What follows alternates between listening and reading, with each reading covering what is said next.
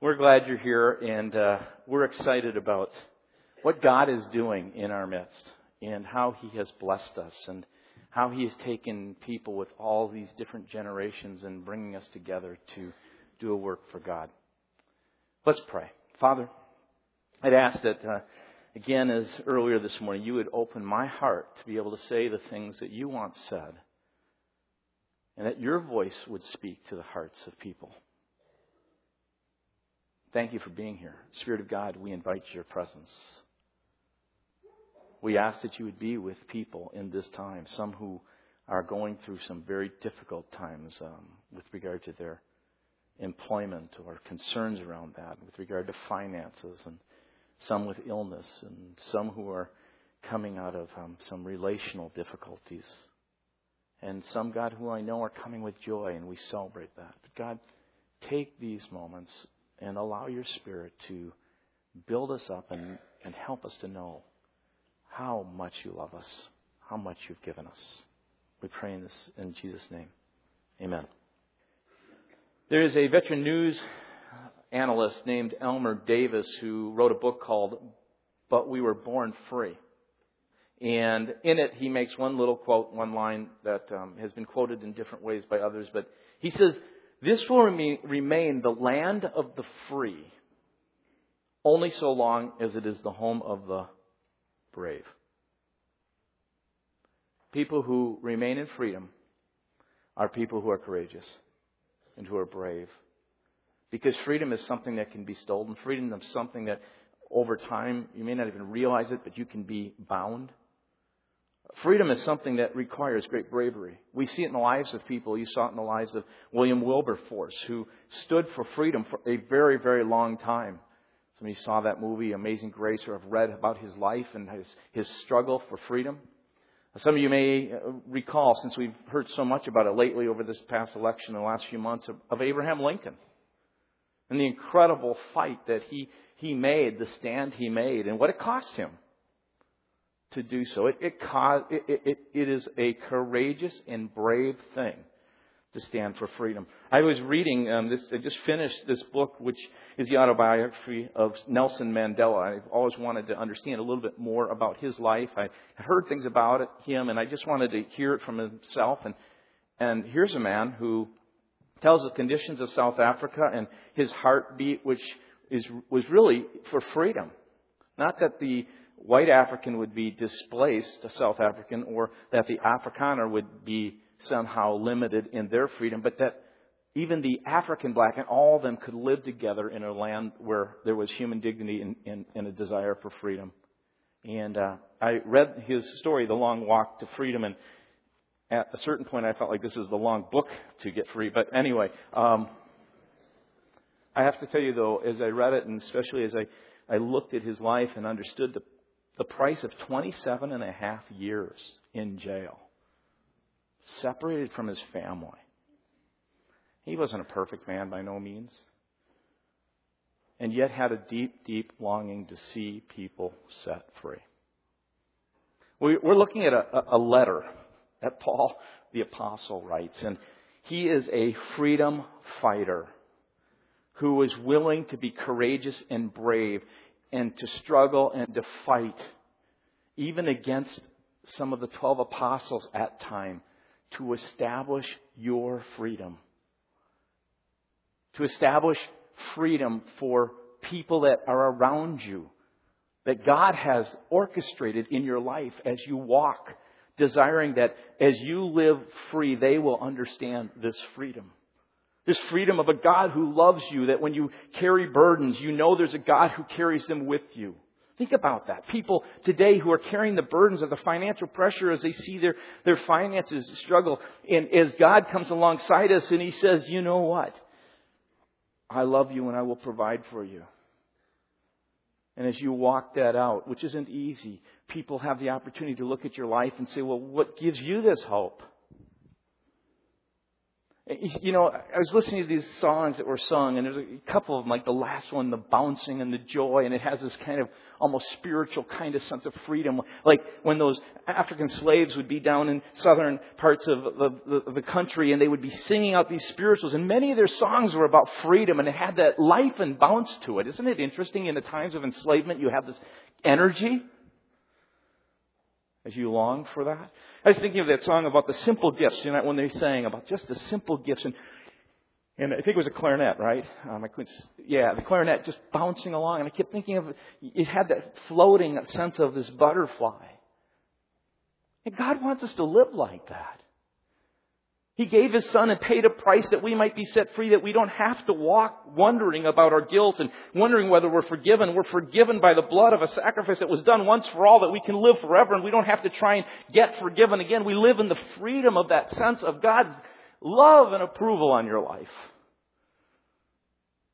And Paul wanted to make sure that nothing would ever hinder that or in some way enslave us to a life that is not lived out of the freedom of what Jesus has done and by the Spirit of God working in our heart, communicating His Word to us so that we could live free, not having to live by the expectations of other people and seeking to find approval by them or wondering whether God does approve us.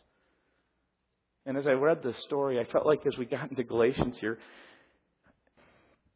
you know, every once in a while I kind of veer off from where I'm heading to the chagrin of our planners of worship.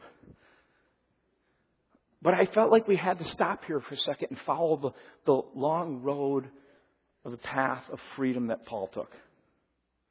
See, the Apostle Paul was this freedom fighter who took just like this long road to freedom that Nelson Mandela talks about. He had this long road, and as I was reading this, I felt like, you know, it's probably important, and I hope that it doesn't get a little bit boring at times, but I don't think it has to.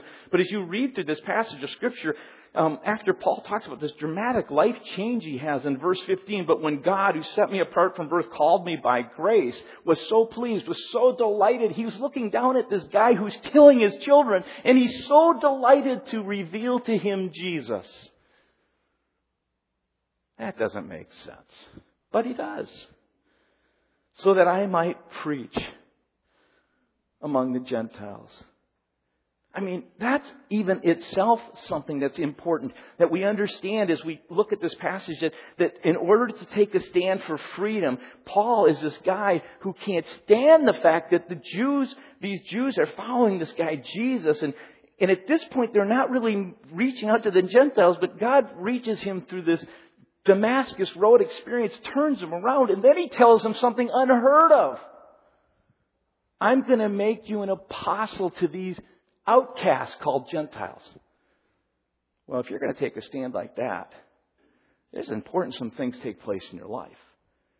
And I just want to share this. This road to freedom that you see in elements of it in the lives of other freedom fighters is also to be, I think, a marks elements in your life as well. We're going to look at 4 things in a moment that I think, 3 of them. We'll only get to 3. We're going to look at 3 things. 3 things, okay? That'll be important as you walk out this life and influence people around you. But as he goes, what I want you to do is to notice his progress. He talks about, I didn't consult any man, nor did I go up to Jerusalem to see those who were apostles before I was. But listen to this. We're going to kind of follow his path. I went immediately into Arabia and then later returned to Damascus. This is the road. And then after 3 years, I went up to Jerusalem. Purpose being to get acquainted to Peter and stayed with him only 15 days. I saw none of the other apostles, only James, the Lord's brother. I assure you before God that I'm writing to you. It is no lie. He wants to make very clear that his message is independent from anyone else, that it was given to him by God. And a little bit later in chapter 2, you'll see that he doesn't not just want to make sure that we know it's independent, but he wants to share with us that actually it's in agreement with the apostles, even though it was given to him separately. So he goes on and he says, I assure you before God, what I'm writing isn't a lie. Later, I went to Syria and Cilicia. So here's the road, you see. Arabia, Damascus, up to Syria. I was personally unknown to the churches of Judea that are in Christ. They only heard the report that the man who formerly persecuted us, now preaching the faith, he once tried to destroy, and they praised God because of me. We'll look at that in a moment and go, yes, they did. No, they didn't really. But anyway, chapter 2, verse 1. And then 14 years later, I went up to Jerusalem again, this time with Barnabas and a guy named Titus. So here's something I think historically you need to know. I get bored with academic stuff, so I'm even bored when I do this now. So just stay with me. I'll try and stay with myself. Okay. Christ's death and resurrection is about 2930 AD. About 32 AD, Paul is converted on the Damascus Road. After he's converted, it says, as it says in the text, he immediately went to Arabia. That's about 32 AD. Galatians 1:17, if you want to be noting this, corresponds well with Acts 9:18 and first part of 19. Now, I tell you this because I'm going to give you a timeline. Others will maybe see it differently depending on when you date the book, this letter of Galatians, but mine's the right one. Just kidding. You know that there's a lot of really smart guys out there. Anyway, returns to Damascus, 35 AD. Galatians 1:17, the last part of that verse, corresponds to Acts 9, verses 19, the last part, to verse 25. He goes to Jerusalem, his first visit, which we read about in Galatians chapter 1, verse 18 through about 20. That's about 35-6 AD. That corresponds with Acts 9, verses 26 through 30. He then heads to Syria, which is really Tarsus, Cilicia, and that's about 36 through about 46 AD. Could be 35 to 46, just about 11 years in Tarsus. Galatians chapter 1, verse 21, just that simple little verse. Acts chapter 9:31 corresponds with that. And then he goes back to Antioch because Barnabas calls him after those 14 years after his conversion, which corresponds to what you see in chapter 2, verse 1. And he goes or just before that, he goes to Antioch with Barnabas. That's Acts 11:19 through 30. Really doesn't mention that in Galatians, but it's just before that second visit, which is Galatians 2:1 through 10. So at Galatians 2:1 through 10, after he says, for 14 years later, I went up to Jerusalem. And again, the idea of went up to Jerusalem is the idea that he if you look on the map, I was going to use this and I got a little pointer. You can see he's in Damascus, has that road experience, goes all the way down to Arabia. What in Arabia? We'll find out in a minute. He goes back from Arabia and he heads back, it says, to Damascus. From Damascus, he takes a short trip to Jerusalem. He heads up to Tarsus. He's there 11 years now. It's 14 years since his conversion. He heads back once again from here to Antioch. Barnabas goes to get him. Barnabas wants him to come and help him with these Gentile converts. After he goes to Antioch, chapter 2, verse 1, it says in Galatians, he then goes back down to Jerusalem. And he meets with the disciples there just to make certain that he's on course and doesn't want to run in vain, as he says in here, because he's really afraid that these Judaizers are messing things up.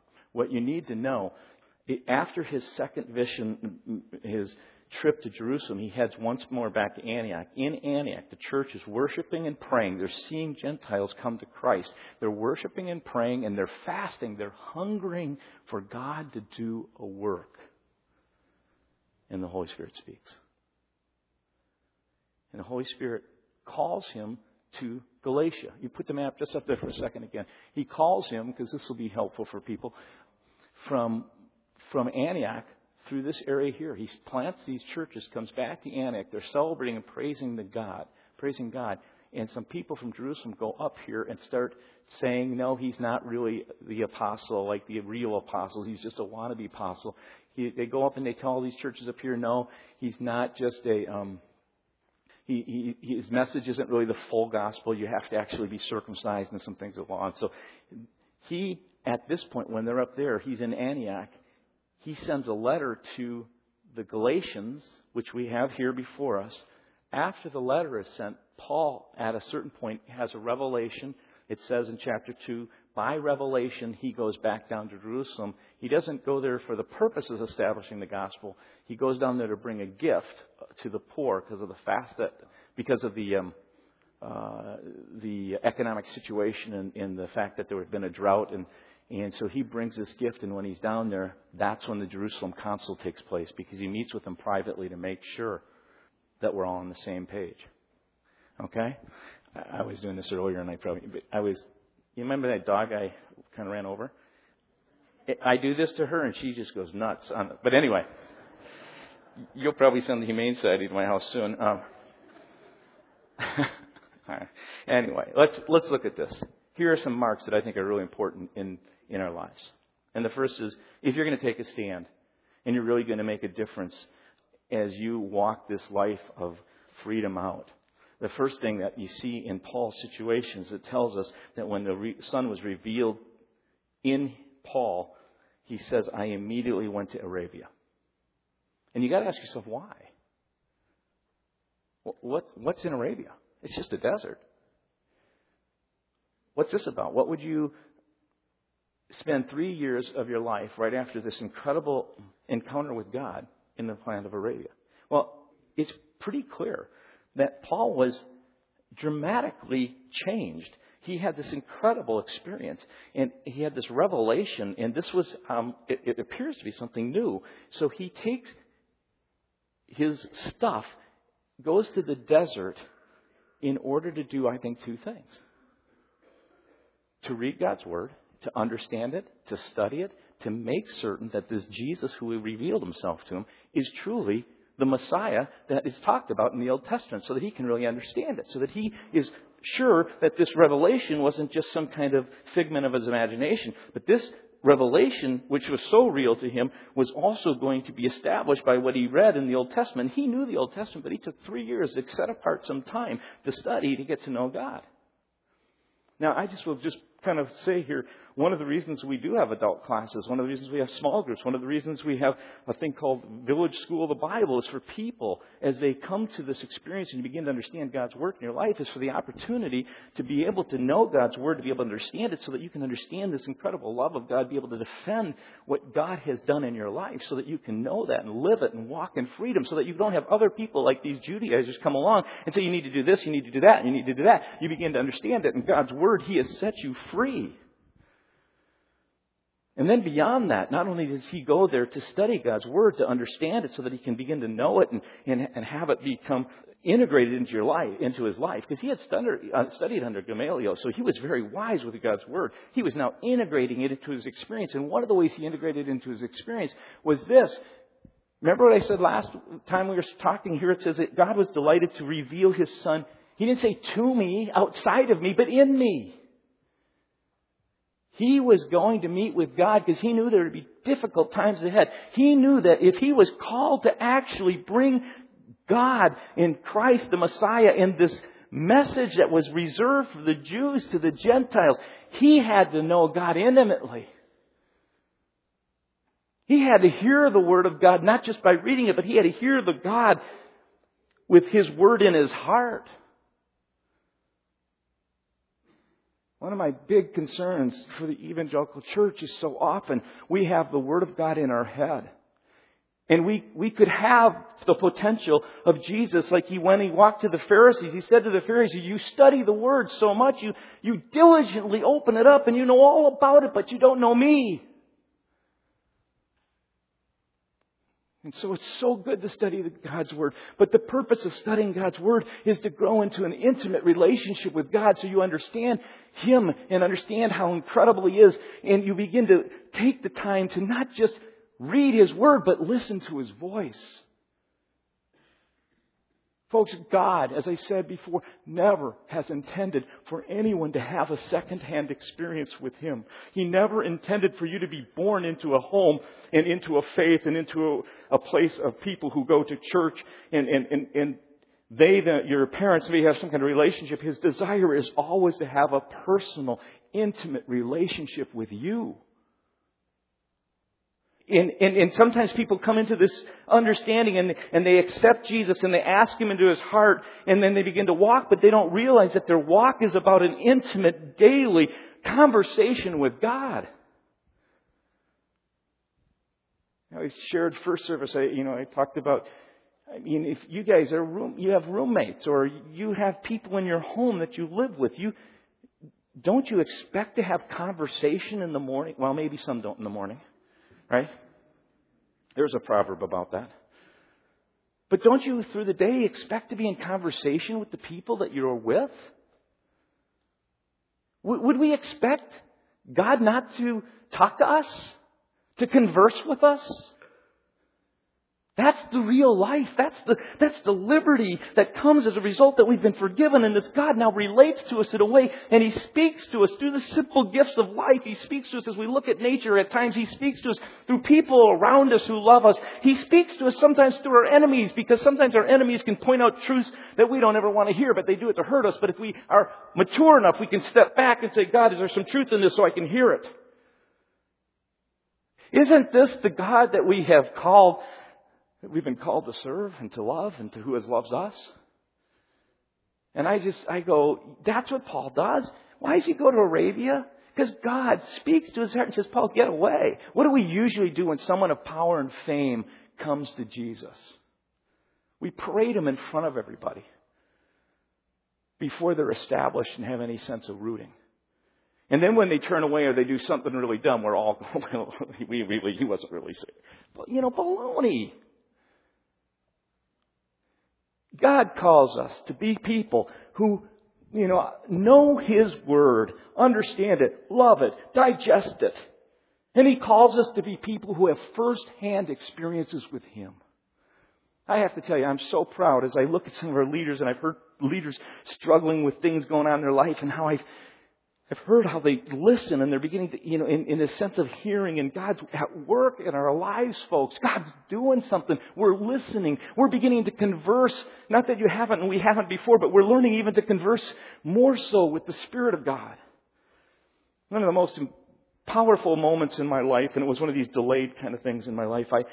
I went to college, I'll date myself back, and it was in 1976. It was my freshman year in that winter of that time. And I went to an Urbana conference. Anybody heard of Urbana?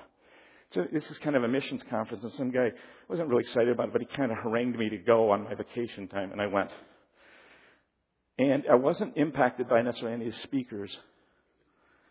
And I say this because I wasn't at a time where my life was really walking in a sense of wanting to follow the Lord. But my ears perked up at one point. There was a guy named Billy Graham. I don't remember a thing he said in his message. They did just about a 5-minute interview with him.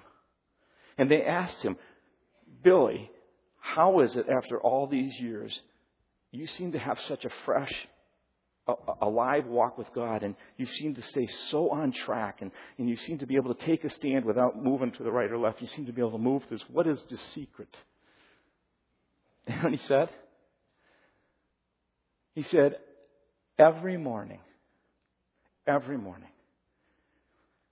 before I have any breakfast, before I read the paper, before I exercise, before I do anything, I spend some time, and he gave a portion of time, to read God's Word, and then I just listen and pray in conversation with God. That's how you begin to take a stand. That's what Paul did. He went to Arabia and he got things established in his heart. He began to develop this intimate relationship with God so that when he came into the tough times and his freedom was being infringed or the freedoms of others were being infringed, he knew the voice of God. He didn't just know the Word, he knew the voice of God. There's another thing that I think is important that we take a stand as you look in the freedom fighters throughout history, but especially as you look in the life of Paul. It says that after he was in Arabia, he went to Arabia. Look at this. It says later he returned to Damascus. And you go, well, why would he go back to Damascus? Here's my understanding. I think God at a certain point said, okay, 3 years, it's like seminary, time to go. You're prepared. I'm sending you back to where you live. It's kind of where he was known. We always like to go somewhere else, but God sends us a lot of times. Even when it comes to breaking family patterns. We had the Teen Challenge here. Teen Challenge, they came last week. They shared their stories of addictions and all the different things and how God's worked in their life. But one of the things that's really interesting, when you listen to their stories, often what God will do is He'll take them and set them apart for a period of time, but then He'll put them back into life so that they have to integrate what happened here. And one of the great things about Teen Challenge was it told stories, right?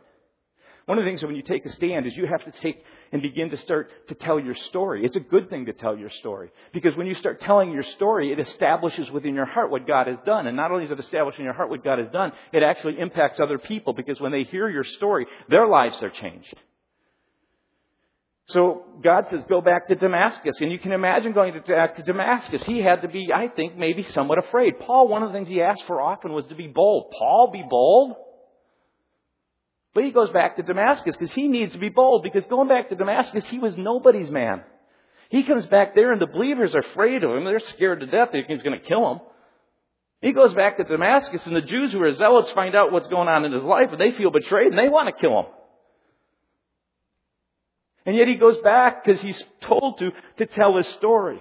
One of the greatest things to take your stand is not only do you get that sense of foundation built where you begin to listen to and hear God's Word and listen to and hear His voice, but you then begin to share with your voice the story that God has done in your life.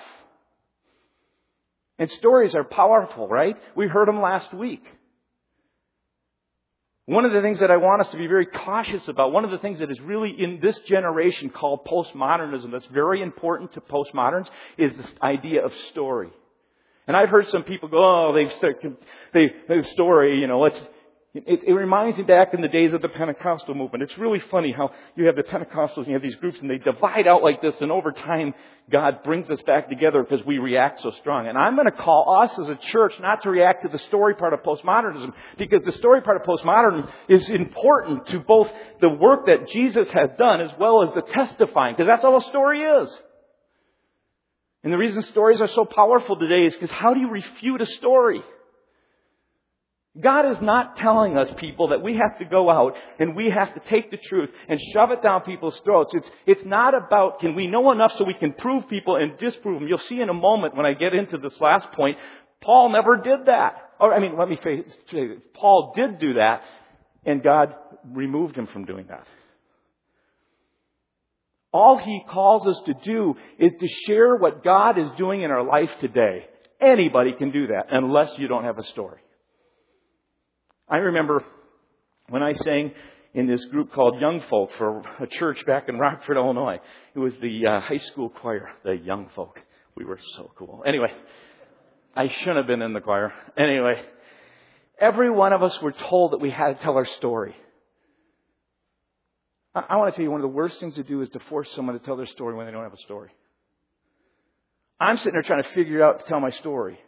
I remember writing things saying, well, I was lost, I was chasing women, I was into drugs, and then at 5 years of age, I found the Lord. What am I going to say?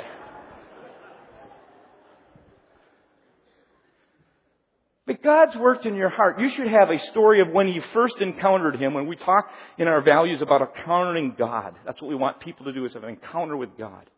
You should have that story, but you should have a continuing story daily of this God who works in your life and you hear His voice, so that when you are going through life and people see you where you work or where you live out your life, and they look at it and they see the joy, even though it's painful and stressful, the joy is not so much that you have this effervescent happiness, but the joy is that there's a God who is with you and loves you and promises to take care of you and provide for you even when you're scared to death. You have this confidence. And someone's looking and going, tell me your story. What's up? And if you don't have a story, let me share with you, it's not difficult to get one, okay? You don't need to do what I did. All you need to do is say, Jesus, I recognize my life. I recognize that I've offended you, which is called sin. I recognize that this sin messes up my life. I recognize that this sin offends and hurts other people, and I just need you in my life. So I agree with you, confession, and I want to turn from that repentance, and I invite you into my life. That you would start revealing yourself to me, and I can promise you, folks, if you've never done that, He will come into your heart. And for those who have been living on secondhand experiences, you're living on the experience of a Sunday school teacher, or you're living on the experience of a growth group facilitator, or you're living on the experience of a pastor who gives a message Sunday by Sunday. I just want to tell you, that's a crummy way to live. I just feel bad. There's nothing more exciting than knowing God speaking to your life. And He will speak to anyone. It isn't about whether you're holy enough. You can't do anything more to be forgiven more. It was all done by Jesus. And He just wants to set you free. Now, I got a few minutes just to share with you this last taking of a stand. And it's really important, folks. When you take a stand like Paul did, he went to Arabia, he got established so that he could know God's Word and understand, integrate it, and listen to His voice. And he was telling his story, which helps establish the story of God in your own life. And there's a really interesting thing that God does. He often sends you away again. He's almost got to marinate you. Because we are so filled up with the patterns of our family and our own strategies to try and figure out how to survive, that finally those strategies, sometimes if they're successful, like Jesus said, the rich person, the person who's really good at their strategies, they never ever get God because they have learned how to do it on their own and they miss God. But the person whose strategies, you begin to realize they're like prisons. The things that at one time seemed to work, they're not working now. And I'm in prison now and I need you, God. And you begin to see the flesh, which is the things you do in your own strength, aren't going to get you to the place you need to be to really live out fully all that God has for you. It's what I've been saying from time to time, this little mantra that I feel God gave me a few years back, which was saying, when will the church get sick and tired of trying to do in their own strength what only can be done in the strength of God? Doesn't mean He doesn't use our strength, but it's countercultural. It's about God breaking down our flesh and our natural reactions in the way that we want to grab and control and maintain. And He begins to work on those things. We have painful things that come into our life, and so that He can begin to move us into the Spirit. And often what He'll do is He'll send you into the wilderness, into a desert for a number of years. So that when you read here this little statement in verse 21, later I was sent to Syria and Cilicia. Let me just stop here really quickly to say, Paul's breezing by something. That was 11 years of wilderness, desert experience. And so listen to what it says, the Scripture. I'm going to read to you the Scripture, if I can find it around here. Here it is. Acts chapter 9, verse 26 through 31. Listen to this. Saul comes back. He spent several days with the disciples in Damascus after his 3-year experience. He's in the flesh. He's established. He's rooted. He's probably telling his story. But at once he also then began to preach in the synagogues that Jesus is the Son of God. He's now armed and loaded with the Word of God, right? All those who heard him were astounded. And what their question was, isn't this the man who raised havoc in Jerusalem among those who call on His name? And isn't He come here to take them as prisoners to the chief of priests? Isn't that what He did about 3 years ago? What's He been doing? Yet Saul grew more and more powerful and baffled the Jews living in Damascus by proving that Jesus is the Christ. So he's in his flesh. After many days had gone by, the Jews conspired to kill him. They can't stand him. It reminds me of when I was back in seminary. I remember watching a professor. We were all excited he was going to be on TV. He was debating with another person who was an atheist. And this professor, just blew the other guy apart. Won the argument, but lost the war, so to speak. Because everyone turned against he was brilliant, but he was not gentle or kind or merciful. And everyone wanted to kill the guy. But Saul learned of their plan. Day and night they kept close watch in the city gates in order to kill him. But his followers took him by night and lowered him in a basket through the opening in a wall. And when he came to Jerusalem, he tried to join the disciples, but they're all afraid of him, not believing that he's really a disciple. He's just an imposter again. But Barnabas took him and brought him to the apostles. He told them how Saul on his journey had seen the Lord and that the Lord had spoken to him, and how in Damascus he had preached fearlessly in the name of Jesus. So Saul stayed with them and moved about freely in Jerusalem, speaking boldly in the name of the Lord. Listen to this. He talked and debated with the Grecian Jews, got him so angry that they tried to kill him. And God says, I got to get this guy out of here. Because look at the next line. When the brothers learned of this, they took him and sent him off. They shipped him to Caesarea and sent him off to Tarsus. And the next line is the greatest. It's funny. Then the church throughout Judea and Galilee and Samaria enjoyed a time of peace. I love that. Humorous is from the word human. And when you look at yourself as a human being and you see the things you do, here is Paul. He is sent for 11 years. They kind of go, Paul, love you. You're doing great. But you know what? You got to start to move in the Spirit. You need God's Spirit to guide you. He goes for 11 years in the wilderness. You know what, folks? Part of our training as a believer to really be a freedom fighter, one who brings freedom to other people, is to be willing to spend that time that needs to be in those wilderness places. And you may be in one right now. And you may be saying, but God, I know I've got something I want to do for you. And I want to get into that place and I want to do it now. And God's saying, there's just things I got to do in your heart.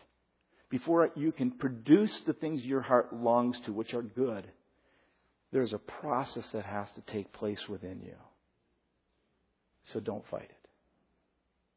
Don't fight it. In a moment, we're going to take communion.